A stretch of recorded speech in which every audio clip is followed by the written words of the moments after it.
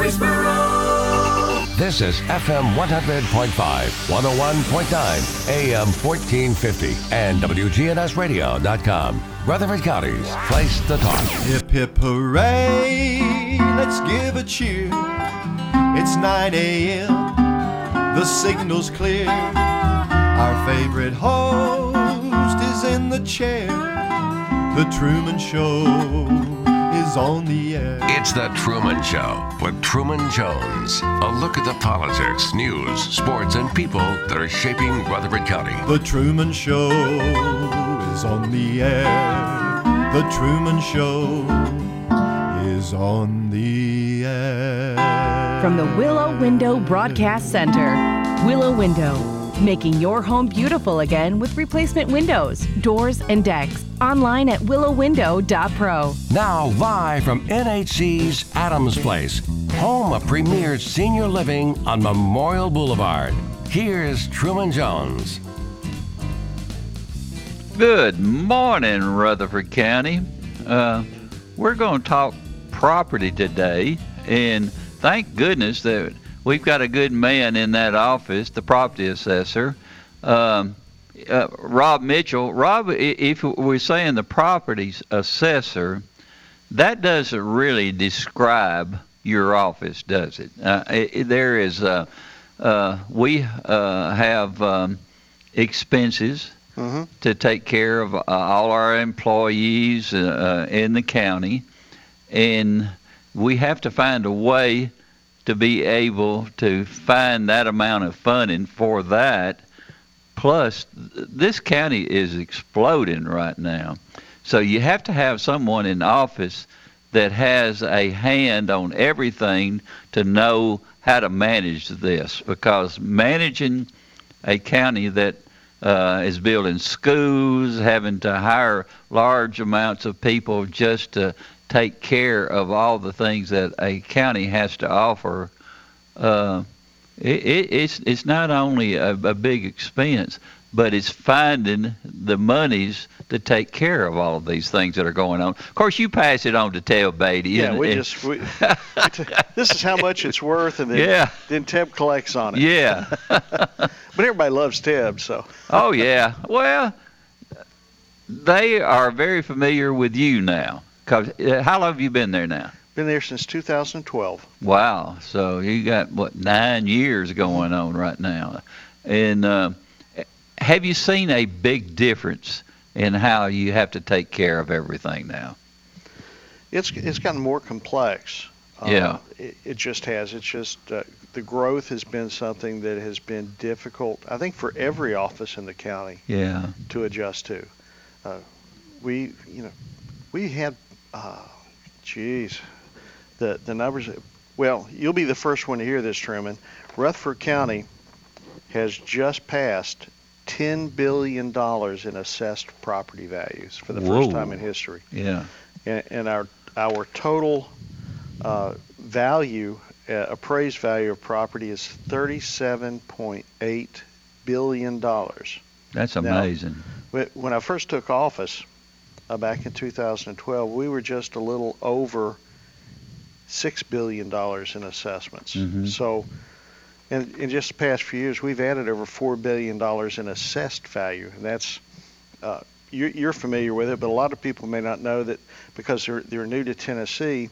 Rutherford County and the state of Tennessee does not tax people on 100% of the market value of their property like they do in some states. Residential property, you get a 75% discount right off the top. You're only assessed on 25% of your property's value. So when we say assessed value, that's what is assessed for tax purposes. Commercial property is assessed at 40%. Utilities are assessed at 55% of their appraised value. So you take all of this together, and out of the $37.8 billion, $10 billion of it, or roughly a third of it, is what is assessed for tax purposes. And that's a huge number. But we spend a lot of money because we are probably, depending on what the census figures say, we're either the fifth or maybe possibly now the fourth largest county in population in the state of Tennessee, and we Yeah. are the fastest growing county in the entire state and probably the southeast. Now, how is that affecting? Because we're growing so fast, and there's so much building going on right now. Even large condo complexes and those type things. It costs more to build now. It does. Properties as time goes on. In fact, there's so many things that involved. I know that having maybe the lumber cost had just gone right through the roof and things like that. How would the expense of building those homes affect the property value of people who have been here a long time? Well, we appraise at market value. Mm-hmm. So it's what the market will pay for a particular piece of property is what we're required to bring everything up to once every 4 years and then levelize the tax burden. So as we look around, if you know, I looked at the first house that I bought in Rutherford County way back in 1988, and we paid $64,000 for it, 1,300 square foot home. It now has a market value of $270,000. Yeah, that's amazing. So that's what we're looking at. And I think the sticker shock comes with folks that have lived here a while and aren't looking to sell their house. And they see the assessment notices that we're required to send out once every 4 years. They'll come in the mail and they'll say, "Oh my gosh, my house can't be worth that much," until they start looking around, and then they see that, well, gee, my neighbor got that much for their house down the street. I can't believe somebody paid that much money for it. Yeah. But that's what the market is actually doing. And our growth is so fast. We're probably putting between, in market value, 4 to, in some areas of the county, 7% increases every year. Davidson County just went through their revaluation, and they're going to see, I think they're calling for a 34 to a 35% increase in their market. I don't think they've sent the notices out yet, but that's what they're looking at. People in Davidson County, if they've lived there a while and their property taxes are going up and their values are going up, they're moving to Rutherford County. Yeah. Or they're moving to Wilson, or they're moving to Sumner. So what happens in Davidson County has an impact on us, and we just have to find a way to plan for the growth and try to find the challenges in finding efficient ways to address it. And that's something I give all the praise to the folks in my office for the hard work that they do. We've got everybody's going to say that their office is underpaid and understaffed. I know that our office is underpaid and understaffed and underrecognized for the amount of effort that they put forward in getting the tax base.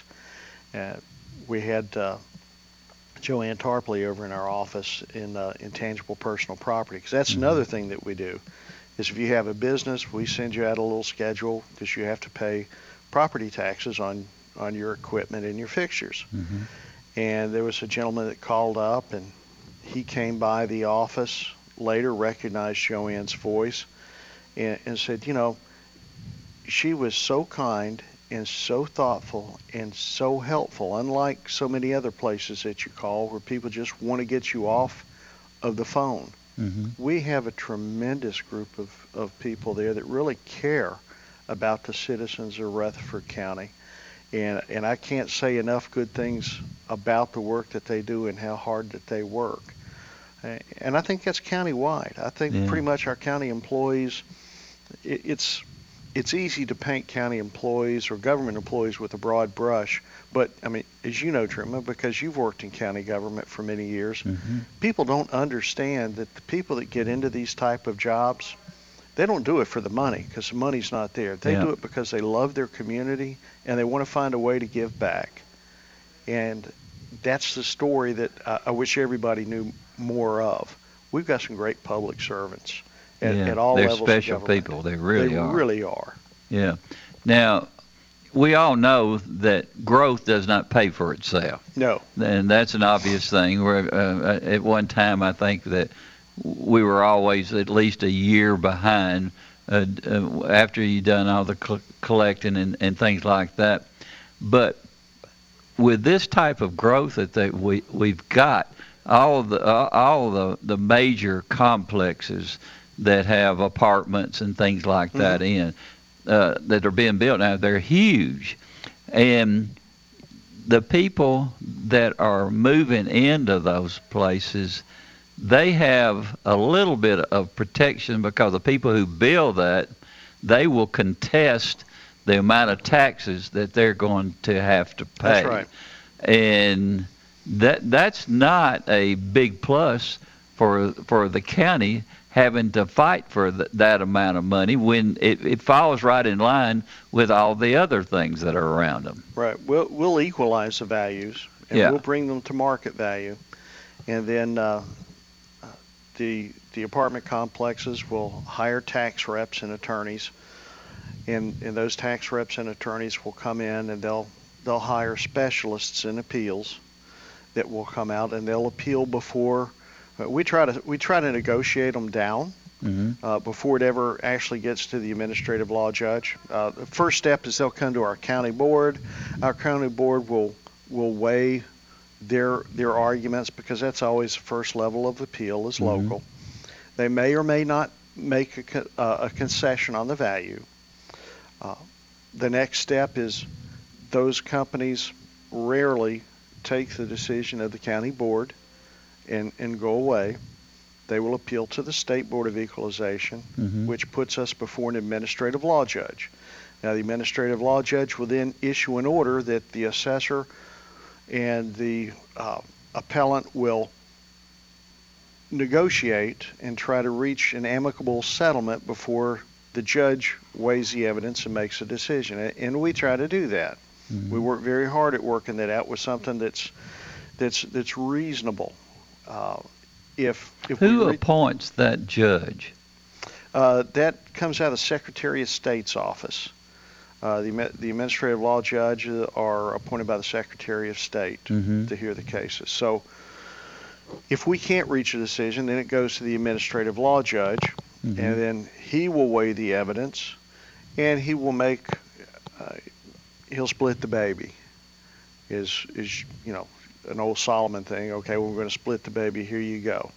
And so you're going to lose money. We're going to lose it. We're going to lose. We're going to lose something. Yeah. So we several years ago we did an analysis that determined what each judge that we might face would actually reduce, what their average reduction in value was, and then we tried to work out an analysis on how much could we possibly negotiate down to before we just have to go to the judge and take our chances. So it's just math, it's statistics. You play the odds. What's going to work out better for the county? What's going to cost us the least amount of money to defend? What's going to save us the most? Is it worth the effort to go into it? Because that's what we're doing. At that point, we are the only ones trying to protect the citizens' tax dollars. Because when we are not successful in properly defending those, that shifts those tax burdens onto every other taxpayer in the county. So if a large apartment complex or a large industrial complex is successful in an appeal and they have a reduction in their taxes that they pay, you and I, Truman, and everybody else that's listening, picks up that portion of the money that they don't pay. Yeah. And that's, we want to get the right value, but we don't want to pass the buck onto the average person that's trying to pay their light bill and their grocery bill and keep their kids fed and in school. That's not fair to anybody. Do those the judges do they take that in consideration that all that expense money is going to be the people who are living there now and have been living there a long time. Do they even listen to that? No. That's amazing. They simply look at the evidence that's presented, and they weigh the evidence. And if the appellant has the burden of proof, but if they can overcome the burden of proof, which it's an opinion. Yeah. At the end of the day, values are it's an opinion of value. The assessor's office is presumed to be correct unless you can overcome that. Well, if you bring in attorneys that are paid $500 an hour and specialists in appraisals that just to hear that case are paid $5,000 just to sit there, that's a lot of money on the table that they spend because there's tens or hundreds of thousands in the appeal in tax dollars that the county has to pay back to them, and that's how they make their money. Now, if you're a local property owner and you feel like that, well, maybe this is a little bit more than I really think I should be paying, you have the option to go before the committee, right? And they're not the ones that are going to go before the appellate judge or whatever. They're not, it's the big time corporations. It is. That are going to be into the fight, isn't it? It is. And the thing that everybody needs to know about equalization is when we have a reval, and ours is coming up in 2022, we bring everything to market and we equalize the tax burden. Now that revenue neutral certified rate that will be calculated is based on the median increase in the county. So if the median increase, and I'm just going to pull numbers out here because it'll be easier math, if the median increase is 30% and your particular property increases 35%, then when they calculate the revenue neutral rate, the difference between the 35 and the 30%, that's going to be the relative rate of increase that you're going to pay in property taxes. Now, that happens with smaller homes because that's where the demand is. Now, in a large apartment complex, they don't change hands that much, so the value change in that is not going to be as great. Its increase may just be 25%. So in real tax dollars spent, they'll pay less in real tax dollars after a revaluation than they would before. But they still come back and they ask for more. And that's not fair. Yeah. I mean, it's not. Now, if there's something that the market does not recognize on a particular property, and if they bring it to us before we set the rate, we'll be happy to look at it. And we request them to give us that information. Mr. John Sharon over in our office requests that information all the time from them. Rarely do they send that information to us in a timely manner so that we can get the proper value on it. His uncle was my 7th grade teacher. Was he really? Yeah. And he also was my first baseball coach, Gilbert Sharon. Oh, okay. And a really, really great person. I just enjoyed him, and I love John. John, he's I shouldn't say typical, but he follows the lineage all the way down. You have some great people working in there. You really do. And it's a very complicated job. It's not a very simple job. And the people in there, you have to have the best people possible to be able to go out and deal with all of these unbelievable things you're dealing with. And you actually, when you talk about it, when all these places are being built, these big complexes, you have people to go out and be able to analyze what's going on. Right. We have to send people out. A lot of folks think that the permits in the codes office and planning just automatically populate to our system. That's not the case. They used to send them to us by fax. Yeah. We've since got them to email them to us. Smyrna has given us permission to log into their system remotely and print the information off ourselves. We're still trying to get that from Rutherford County, from City of Murfreesboro.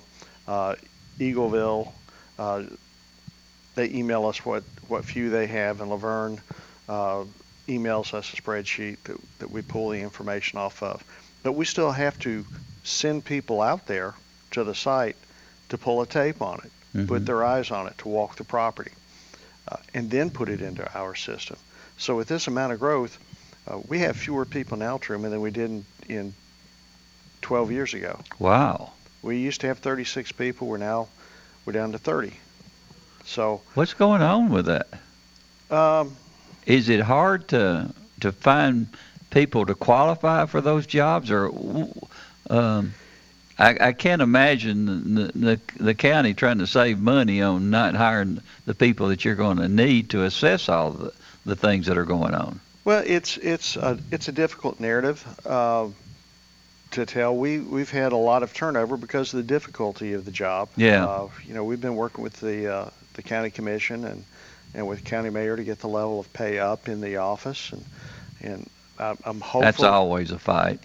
You know that one. Yes. Know it well. It's it's just the nature of government. People want to keep government small, but there seems to be a disconnect. We are not the small rural suburb county of Davidson any longer. We haven't been for quite some time, and we're in the big leagues.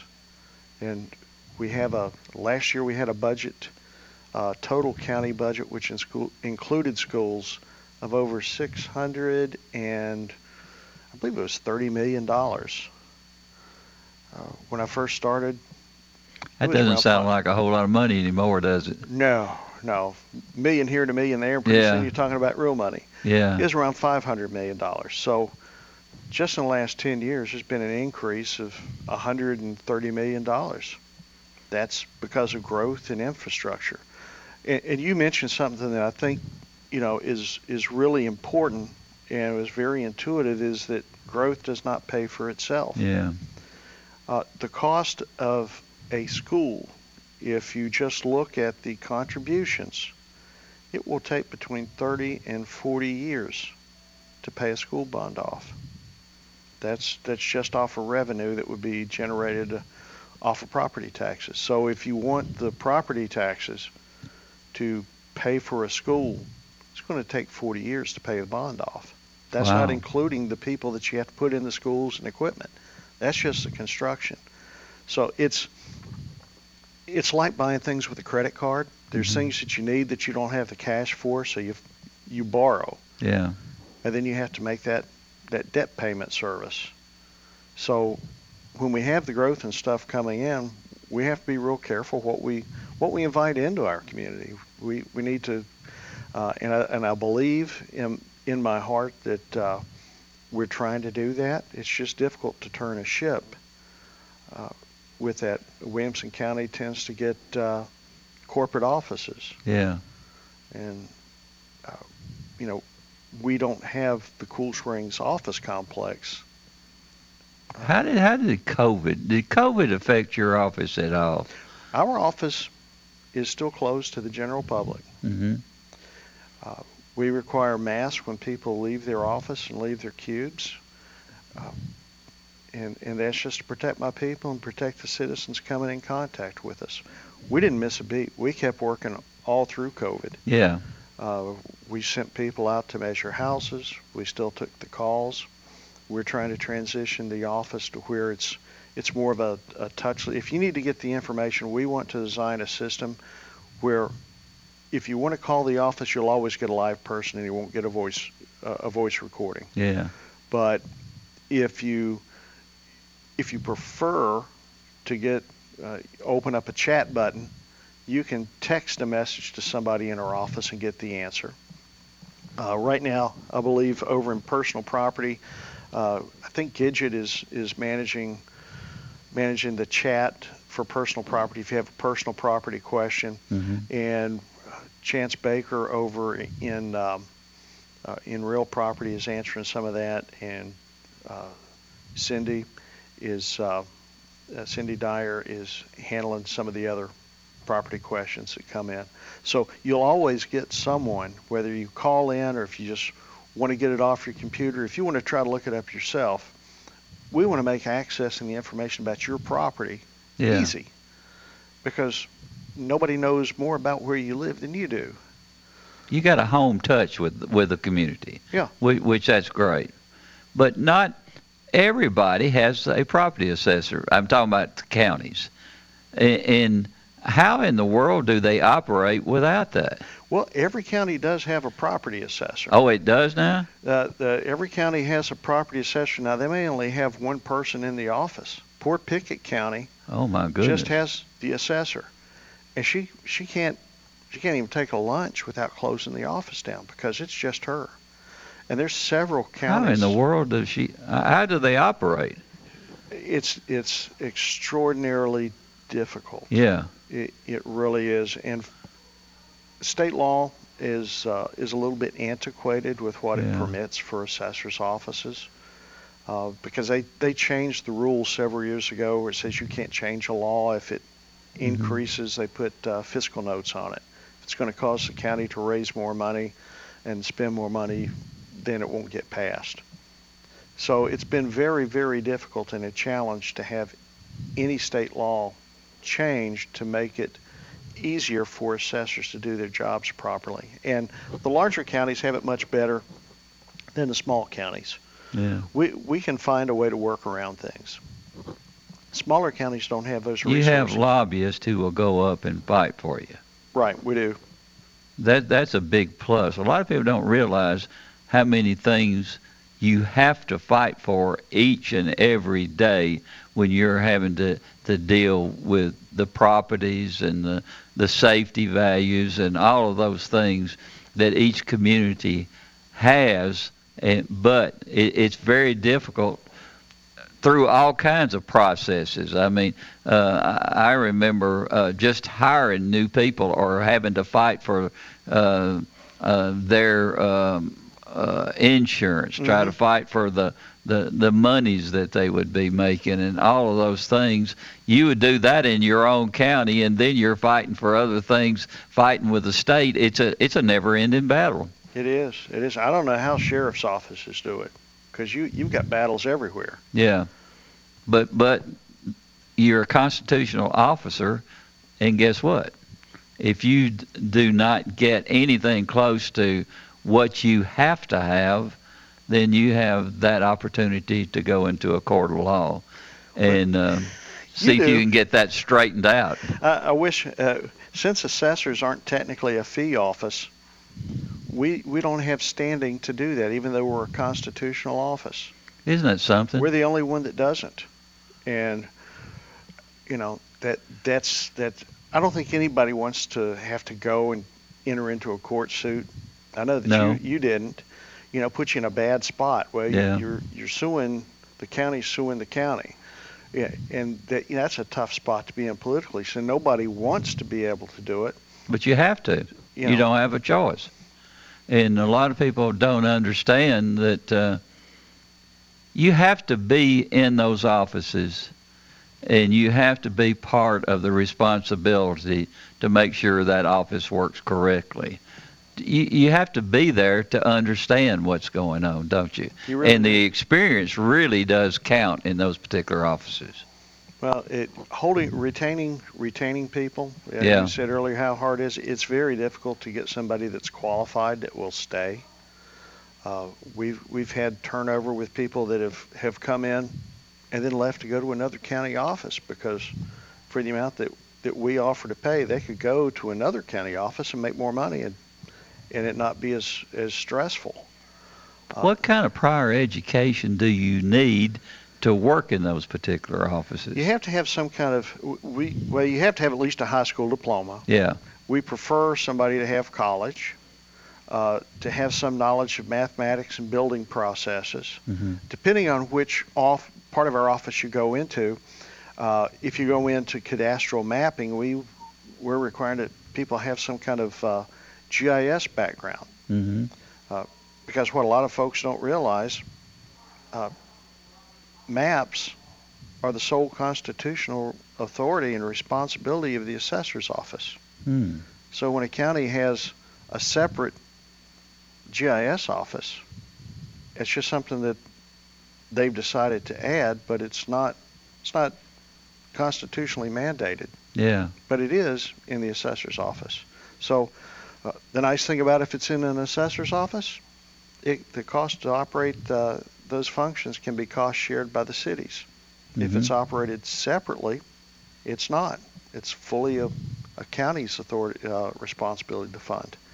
So there are ways that we can find better ways to utilize every office, every constitutional office in the county more efficiently, working with other constitutional office holders and making sure that the citizens actually get the best bang for the buck, that they're not paying for the same service twice, because we're not maximizing what we could do. But we'll get there. I love every single current office holder that we have, and I've got to tell you, I'd put our people up against anybody in the state, top to bottom. They are amazing. Now, I think there are people who will go out and assess property, private people, and they've done that for years. And you think about the people that do it for your office, they have to have some type of experience to even come in there and go out, especially when you're assessing millions and millions of dollars worth of property. It seems like you're almost overburdened sometimes, aren't you? We've got a whole lot of information that people have to learn. I think I was telling you earlier, my wife had a great idea, and I'll give my wife, Kim, all the credit for coming up with this. Her mother used to work for the state of Tennessee, Employment Securities, and she suggested that we look into an apprenticeship program. And I called the Department of Labor. There's no such thing. Wow. So Rutherford County, working with the United States Department of Labor and the Tennessee Department of Labor, we have just gotten approval for the first ad valorem mass appraisal apprenticeship program in the United States. Wow. So that will be... We're going to take a quick break, and I want to get back to that. Sure. As soon as we get back. All right, we'll be right back with you. From NHC's Adams Place, home of premier senior living on Memorial Boulevard, it's The Truman Show on News Radio WGNS, FM 100.5 and 101.9, AM 1450, and streaming at WGNSradio.com.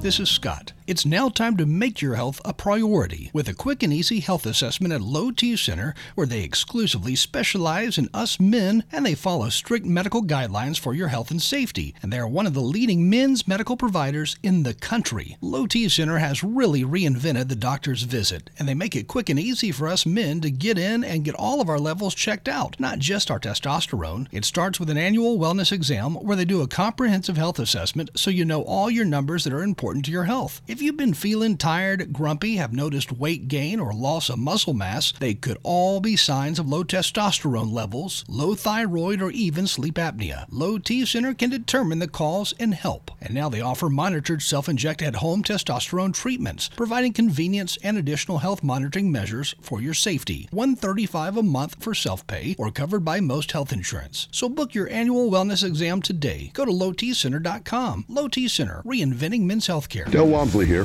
The first thing you're going to have to learn is until you stop expecting the politicians or anyone else to change your life isn't going to change. The only person who can change your life is you, but you need to know how. Turn off the pundits and turn on the passive income. Tune in to the Del Walmsley Radio Show. Listen to my show, the Del Walmsley Radio Show, where the hype ends and the help begins. Catch the Del Walmsley Radio Show Monday through Saturday, 11 to noon, here on News Radio WGNS. The Garden Patch Thrift Shop on Spring Street, across from the tall NHC building. We've expanded our store. We've increased it about 600 square feet. We would just be very excited for everybody to come check us out. Proceeds from sales benefit Greenhouse Ministries, a faith-based nonprofit serving the underserved here in Murfreesboro. We were able to put merchandise into our store that we previously haven't had displayed: maternity clothes, scrubs, activewear, pajamas. The Garden Patch Thrift Shop on Spring Street in downtown Murfreesboro. Plaques. L&K Trophy has plaques. We have a wide assortment of plaques, lots of options in crystal, optic crystal. We sand carve on premises. We offer laser engraving on everything from acrylic to marble. L&K Trophy can etch crystal or glass. So if it's plaques you're looking for, come down to L&K Trophy. L&K Trophy House, 1115 Memorial Boulevard, just down from Smith Brothers Car Wash. Now an update from the WGNSradio.com News Center. I'm Ron Jordan. Tennessee schools will not be allowed to offer both in-person and virtual instruction this fall. The State Board of Education decided earlier this month during a specially called meeting that students who want to continue remote learning will have to enroll in a virtual school. Districts have been able to operate under hybrid models of virtual and in-person learning this school year after the Tennessee State Department of Education passed continuous learning plans. They were created due to the coronavirus outbreak. Officials say they've identified a man who drowned while kayaking over the weekend on Percy Priest Lake. The Tennessee Wildlife Resources Agency confirmed yesterday that 60-year-old Larry Bassler of Murfreesboro died Sunday at TriStar Skyline Medical Center after capsizing on the lake the day before. The TWRA looking into the cause of the accident. Tennessee keeping its 9 seats in the U.S. House of Representatives. The state's appointment population from the 2020 census was announced as being well over 6,900,000 yesterday. That's up by nearly 9% since the 2010 census. The appointment population determines how many congressional seats each state will get. And the Middle Tennessee Strawberry Festival is returning this year. The 80th annual event is set for May 7th and 8th in Portland. The festival celebrates Portland's heritage in the strawberry industry, which dates back to the early 1900s. The festival has only been canceled twice in history, once during World War II and last year when it was COVID canceled. When news breaks, we tweet it. Follow us at WGNS Radio or log on to our website, WGNSradio.com, for news on demand 24/7. I'm Ron Jordan reporting. News updates around the clock, when it breaks, and on demand at WGNSradio.com. We are News Radio WGNS. I'm Bobby Parker from the Bridge Avenue Church of Christ, 725 Bridge Avenue. I'd like to invite all of you to our gospel meeting April the 30th, May the 1st, and May the 2nd. Friday and Saturday night services will be at 7 p.m. On Sunday, we will have the Bible class at 9 a.m., worship service at 10. We'll have an afternoon service at 2 p.m. Our speaker will be Brother Phil Sanders. You all are welcome and wanted at the Bridge Avenue Church of Christ. How are you feeling today? More than an empty question, it's a real reminder to reach out to coworkers, friends, family, and neighbors. Remind them to get the care they need. Someone you know may be delaying important emergency care, chronic care, or emotional care. At Ascension St. Thomas, appointments are available now with strict precautions in place for your safety and our care. Ask about virtual visits. ERs at Ascension St. Thomas hospitals are open 24/7. Get the care you need at getsthealthcare.com. Listen live to WGNS Radio on our website and Alexa or Google devices. Search WGNS Radio for on-demand podcasts in iTunes, Google Play, Spotify, and Stitcher. Plus, we have direct links to podcasts at WGNSradio.com. Good neighbor weather. We'll see mostly sunny skies here this afternoon with a high in the mid-80s. Winds out of the southwest around 10 to 15 miles per hour, gusting as high as 25. I'm meteorologist Jennifer Wojcicki on News Radio WGNS. Currently, it's 66. Classic kid movies are back this summer at Premier 6 on Broad in Jackson Heights. $5 tickets include admission, drink, popcorn, and candy. Check MurfreesboroMovies.com for showtimes for classic kid movies all summer. From NHC's Adams Place, home of Premier Senior Living on Memorial Boulevard. It's The Truman Show on News Radio WGNS. FM 100.5 and 101.9, AM 1450, and streaming at WGNSradio.com. All right, back with Rob Mitchell. And I would say that your job is not one of the easiest jobs as far as being over a department in the county. So Give me a little bit more insight on what we were talking about before we went to break. I think the last thing we were talking about was the apprenticeship program. Yes. We will have the first ad valorem, which is Latin for at value. Mm-hmm. Mass appraisal, which is how we appraise property. We don't appraise at fee, Mm-hmm. which is an individual thing that they would do for banks and refinancing Yeah. if you're buying a house. Mm-hmm. Mass appraisal apprenticeship program in the United States. So what this will do is when we hire someone in, we will start them out as at an apprenticeship level, Mm-hmm. which is at a reduced pay schedule, which will recognize that they're green, they don't have the knowledge. Mm-hmm. When they reach certain benchmarks of experience, we will step them up until at the end of the program, which is a 24-month program, they'll be at the full pay scale. Mm-hmm. What we hope is that this will give us kind of an opportunity to go for outside grant funding from sources if we target a particularly under acknowledged community. Mm-hmm. We don't have say a particular demographic in our community, but we're going to reach out to that demographic and try to recruit them in through the apprenticeship program. That might give us an opportunity to go out there to people that would provide grant funds to, okay, you're going to help our community, so we're going to give you X amount of dollars to help recruit people from our community to work in this particular field. Mm-hmm. Because every single county in the United States has an assessor. Some cities also have assessors, and in some communities, the state has assessors. In the state of Maryland, you'll have a state property assessor, you'll have a county, and you'll have a city. Mm-hmm. So those are potentially three different values right there that you could get on the same piece of property. Tennessee is blessed in that all property assessment, with the exception of utilities, trucking firms, and railroads and airplanes, airlines, are assessed at the local level. The Office of State Assessed Properties will assess business operations that exist across county borders. Mm-hmm. But it's all local.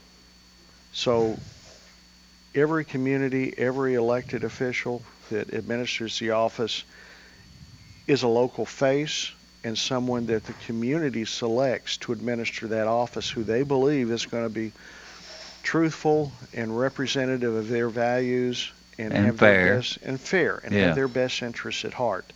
So I think that's very important that it was set up that way. The state of Tennessee used to have a state property tax, and we still do. It's just that the rate is set at 0. Yeah. So thank goodness. Yeah, because if they ever, 1 penny at the state level, and everything is still set up there to collect it, Ted would just collect the money if the state put a value on it and send it to the Department of Revenue. That's one of the draws for people coming into the state of Tennessee. It is that we're a very low tax state, and Tennessee was recognized as being 1 in 5 states to receive an A rating for fiscal responsibility across the nation.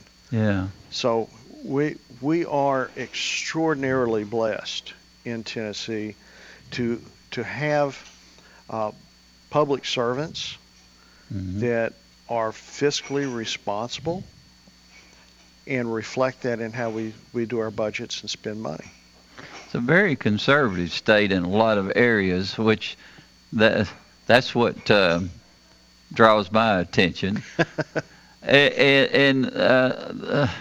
It's just living in Tennessee is like living in heaven. It really is. It is. All the benefits that we offer everybody right here. Now, when you assess property, you're only assessing the value of that property and land itself. You're not looking at other areas as far as how successful this particular place is going to be, if it's business or anything like that. But do you do it strictly by the square feet, and do you do it the materials that go into that particular house? How do you do that? Well, when something is built, if it's a residential property, Mm-hmm. then you use a cost approach when it's first being built. Yeah. And then after that, you transition into the market approach. Mhm. If it's an apartment complex, you would use the cost approach to start off with, and then you would transition into an income approach. Yeah. Because the income approach has been deemed to be more appropriate because it's a business entity that is making money. Okay. And what is the value of that money-making machine? Well, Yeah. it's probably not going to be less than the amount of money it's able to make. Yeah. With something like that, a business piece of property, is that one of the places that is being constructed that may have them coming into your group and say, now guys, this is a little bit too much money, and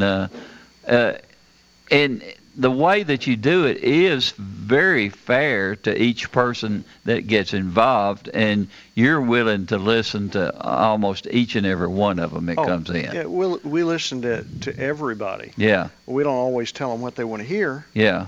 But we'll listen to everybody. We take everything into consideration because our job isn't to stick it to somebody. Yeah. Our job is to get the right value.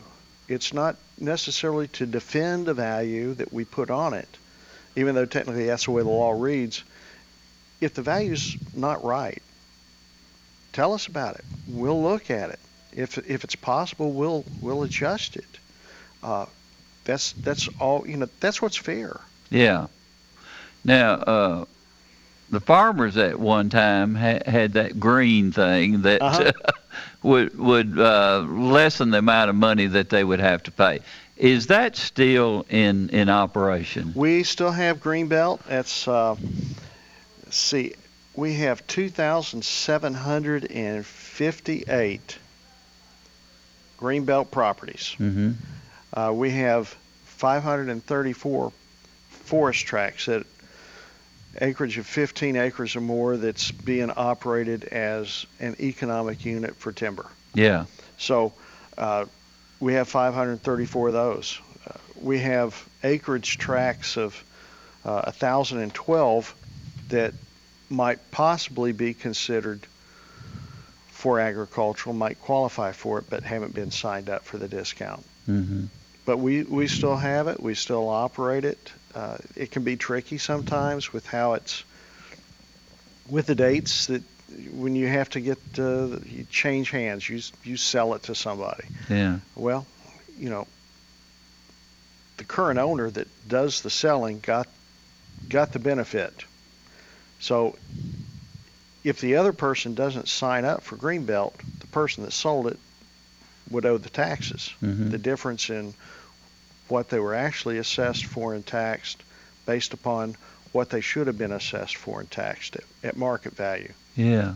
So if they don't sign up in time, the other person gets stuck with it. Well, if the person that sold it doesn't pay it, the lien goes against the property of the new person.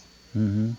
So when the Greenbelt law was set up, that's one of the few places that they allow you to contractually transfer your property tax obligation to the new owner. Okay. Otherwise, it goes with the person that got the benefit, which was the seller. Mm-hmm. But we still operate it. If it's got feathers and quacks, we consider that it's probably a duck, and we'll get the benefit of the doubt to the property owner. So if you have 15 acres... Do your best duck call. I'm not going to give a duck call. I can't help it. Every time I hear that, it just drives me crazy. What about churches? How do they fall into the tax category? Churches are exempt Mm-hmm. as religious operation. That's by the state constitution. But that does not go to all the property that a church might own. Okay. If it's not being used for a religious sanctuary service, then it would be picked up and assessed. So if a church buys some land and they don't have a church on it, they're not using it for church functions, then that would be assessed and appraised. Now they can put it on Greenbelt, and there are several churches out there that have extra acreage that eventually they want to expand onto, and they'll apply for Greenbelt, and we give that to them. That's not a problem. There are certain operations inside of certain churches that are picked up and assessed. If a church has a coffee shop, that's not that's not a religious function. So that coffee shop would be picked up and assessed for tax purposes because it's a commercial operation. So it's something that they're drawing money off of. Right. I see that.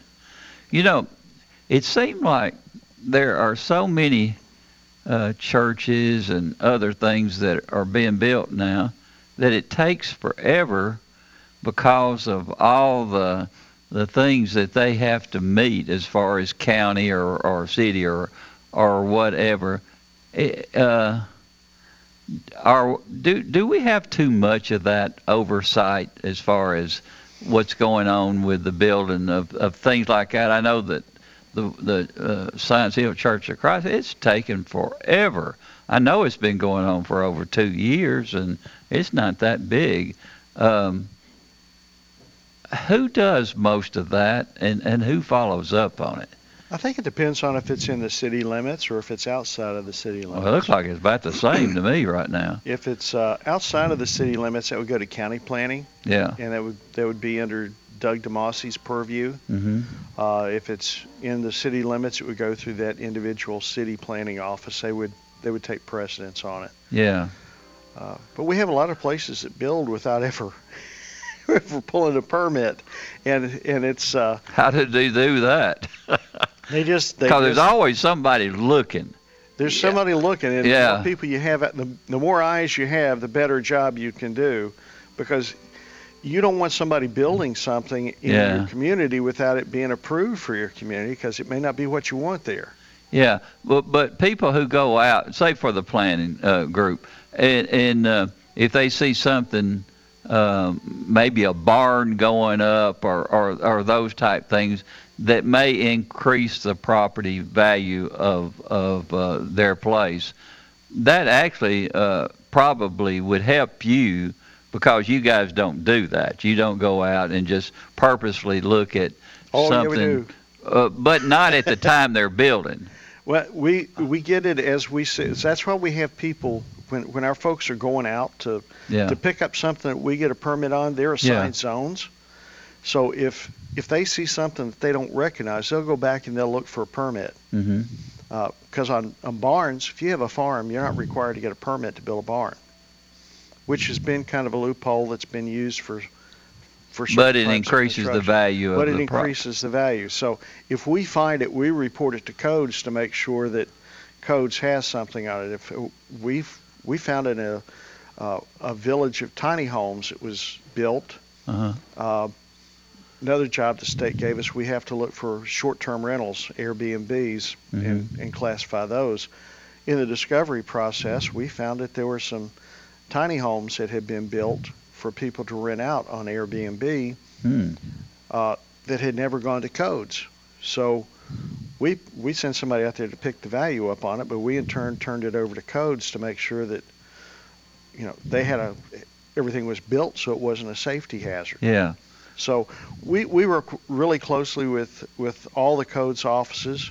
If we find something in the discovery process, we make sure that their particular codes office, if we don't have a permit on it, then the flag goes up for us that maybe it was something that wasn't built to codes, and maybe they should have an inspector go out there and inspect it and make sure that everything is as it should be. So we're charged with picking everything up, whether it's legal or illegal. We had to pick up stuff out of Hippie Hill. Tell me about that. Out that way. Yeah. So we had to measure and put all that stuff on. Yeah. Doesn't matter if it was to codes or not to codes.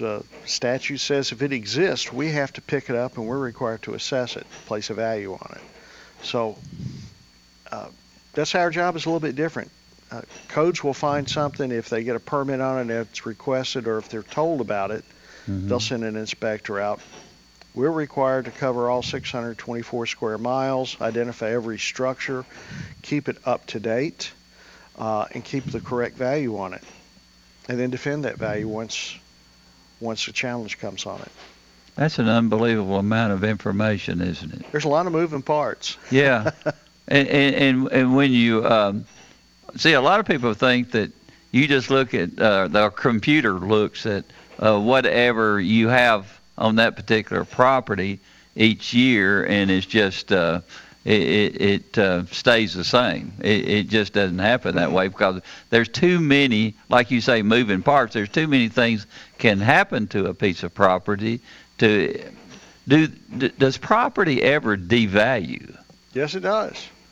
Because I know that homes get older and all the things that can happen to them. There's depreciation that goes on the physical structures that we take into account. Now, we'll apply that to the market value as we're going through it. But if a property is damaged by a storm or it has a fire, we request that information from fire and police services, report it to us. We will send somebody out to that location. We'll identify it, and if it's not, if the damage is, if it's more than 50% damaged, and it's going to be that way for more than a year, we reduce the value on that, because we don't want to assess somebody for property taxes on a structure that's damaged and is not going to be brought back when the time the tax bill comes out. That's just not right. So we've taken a very active role in our office of trying to reach out to people and make sure that if they suffer a loss, let our office know about it. We'll send somebody out to investigate it, and if it falls within the guidelines that the state puts out, we want to be able to reduce that value for them so they're not overtaxed. Now, do you ever work with builders? All right, we know that there are certain areas where it's probably going to explode as far as the building, and maybe even the commercial places. Let's take, for instance, Eagleville. Eagleville, as we all know, as soon as the sewer and the water things are all taken care of, that place is going to go into right through the roof. It will. One of the things that I think y'all heard, everybody's heard the announcement about Oracle going into the East Bank of Nashville and investing $1.2 billion. Yeah. The thing that got my attention was when there was a realtor on TV saying that they were going to see big booms in Eagleville. Yeah. They didn't pick out any other community in Rutherford County. They focused on Eagleville and said Eagleville is going to be booming. Yeah. So I mean that got my attention, and I think it should have gotten everybody's attention in Rutherford County. Oh, we've been seeing that for years. It's going to happen. It is. The farmland is going to be gone, and then you're going to have a small city out there all by itself. Well, and that's, Truman, that's why I think planning is so important. Yeah. Part of what draws people to Rutherford County and to Tennessee is they have the ability to have a sense of place when they come here. And there's a type of living and lifestyle that, going to the Kittrell Ham Breakfast, going to the Laverne Rescue Squad, going out to Fosterville to their ham breakfast out there, their pancake breakfast for the volunteer fire department. Yeah. That sense of community is something that is lost in big cities. Gone with the wind there. It is. Yeah. It's gone with the wind. Yeah. And when people find a community that has all of the amenities, that has the shopping, but still has that hometown feel to it, a place that they feel like they can get out and they can look out at green fields and breathe a little bit, that has a value. And that's one of the reasons why prices are going up. Yeah. We have a little piece of heaven right here, and everybody wants a piece of it. You see it probably as much or more than most people. Will we ever get too large to to not have that sense of a special place for everybody to come to. Will we get that large? And how in the world are we going to control the growth? I know that the commissioners and the mayors and all that have it in their hands, but somebody like you that sees all of it, can we really control the growth? It depends on what you want to control. I look at the analogy I use is we were talking about Cool Springs earlier. Mm-hmm. When Cool Springs was going to be developed out that way around Moore's Lane, Brentwood didn't want to have any part of it. Brentwood went so far as to swap land with the city of Franklin because they didn't want Cool Springs in their city limits. Yeah. They didn't want the growth. They didn't want that bothersome traffic. Well, they've got the traffic anyway, but all the tax dollars went to Franklin. Yeah. So we had that with Wilson County with that racetrack out there. Mm-hmm. We ended up having to work it, and they were getting the tax dollars. That's it. So you can plan for it, and you have to make as good a plan, I think, as we possibly can. Mm-hmm. But it's going to take some really honest looking at the numbers, which aren't fun. It's not fun to do. Just look at numbers and say, Mm-hmm. how are we going to manage this? Nobody wants things to change. Yeah. I don't. I want to still have a small town where I feel like I can get out and meet my neighbors and not have to fight traffic going everywhere. Mm-hmm. Right now, those days are gone. Those days are already gone. It's just driving from one side of town to the other takes you more than 30 minutes. Yeah. And it used to be a 10-minute drive. You go from the north side of the south side of Murfreesboro, or you could drive to Smyrna and be there in 10 minutes. It's now at least a 25-minute drive, just about whichever way you want to go.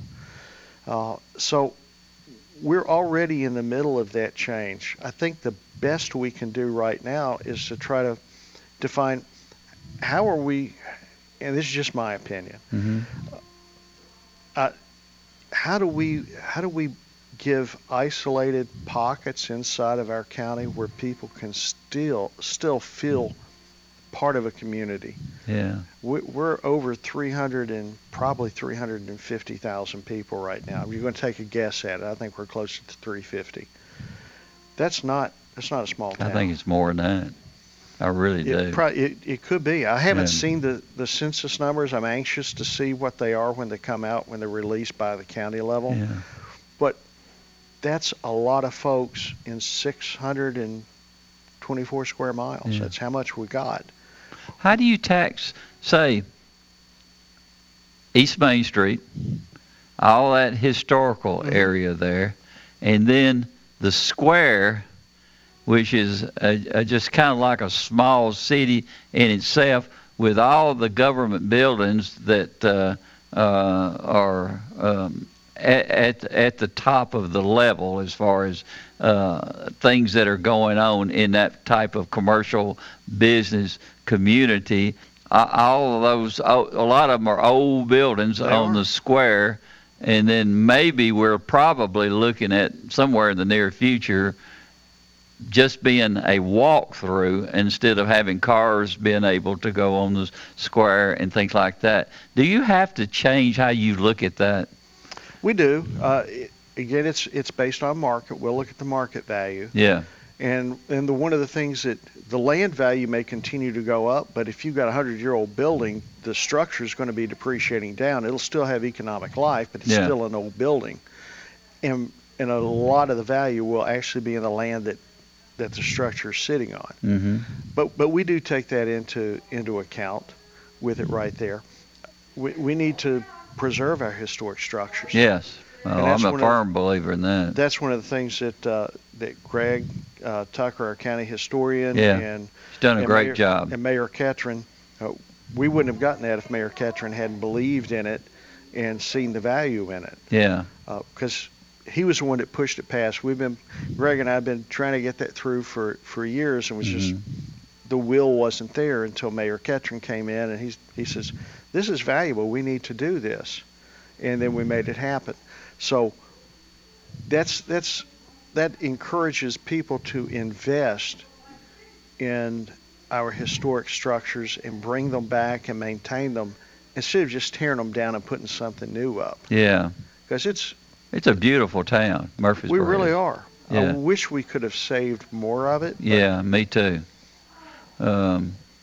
Jean Marie, I wish that they had saved that house, the Faircloth house, but unfortunately we didn't look at the historical value like we do now. No. And it's special that we've got somebody like Greg that's come in and made that a possibility, and thank you for fighting for it too. I appreciate that. All we can do, and you know this, Truman, is people tend to think that these are great offices to be in, and they are. It's an opportunity to serve. Yeah.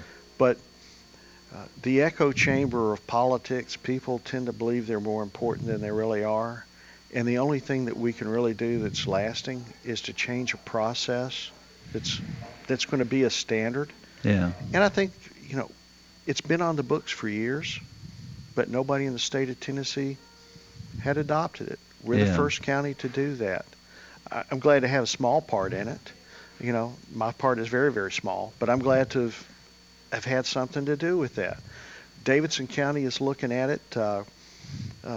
Greg and I met with by Zoom meeting, some officials from Davidson County. They want to look at that as a way of possibly adopting to put into effect to try to bring back 2nd Avenue from the bombing, to help offset the costs of the expense. I think they say it's going to cost more than $58 million to repair those buildings. That's a tremendous expense in a small area. Yeah. And they lost the old Washington manufacturing building that was down on 2nd Avenue years ago, and I hated to see that go. And they just said, well, we'll just make a parking lot out of it. It's a beautiful area over there. It really is. It's, I think, at one time it was the largest single block of pre-1900 buildings in the southeast. Wow. In one area. Yeah. So, but that gives that sense of place that we were talking about earlier. Williamson County has that with their downtown area, but a lot of folks don't realize that you probably do. Back in the 70s when we were tearing buildings down and putting new ones up, Williamson County didn't have the money to do that, so they just had to live with it. I think they've got it now. I think they got it now. Well, I appreciate it, Rob. Oh, it's my pleasure. Thanks for having me on. Oh, I thoroughly enjoyed having you on, and very educational for the people out there. Well, I hope it didn't bore anybody. No, you didn't. All right, guys, we will see you in the morning at 9. From NHC's Adams Place, home of premier senior living on Memorial Boulevard, it's The Truman Show on News Radio WGNS, FM 100.5 and 101.9, AM 1450, and streaming at WGNSradio.com. Since 1981, Willow Window's been making homes beautiful all over Tennessee, from decks and railings to doors and windows. Visit willowwindow.pro.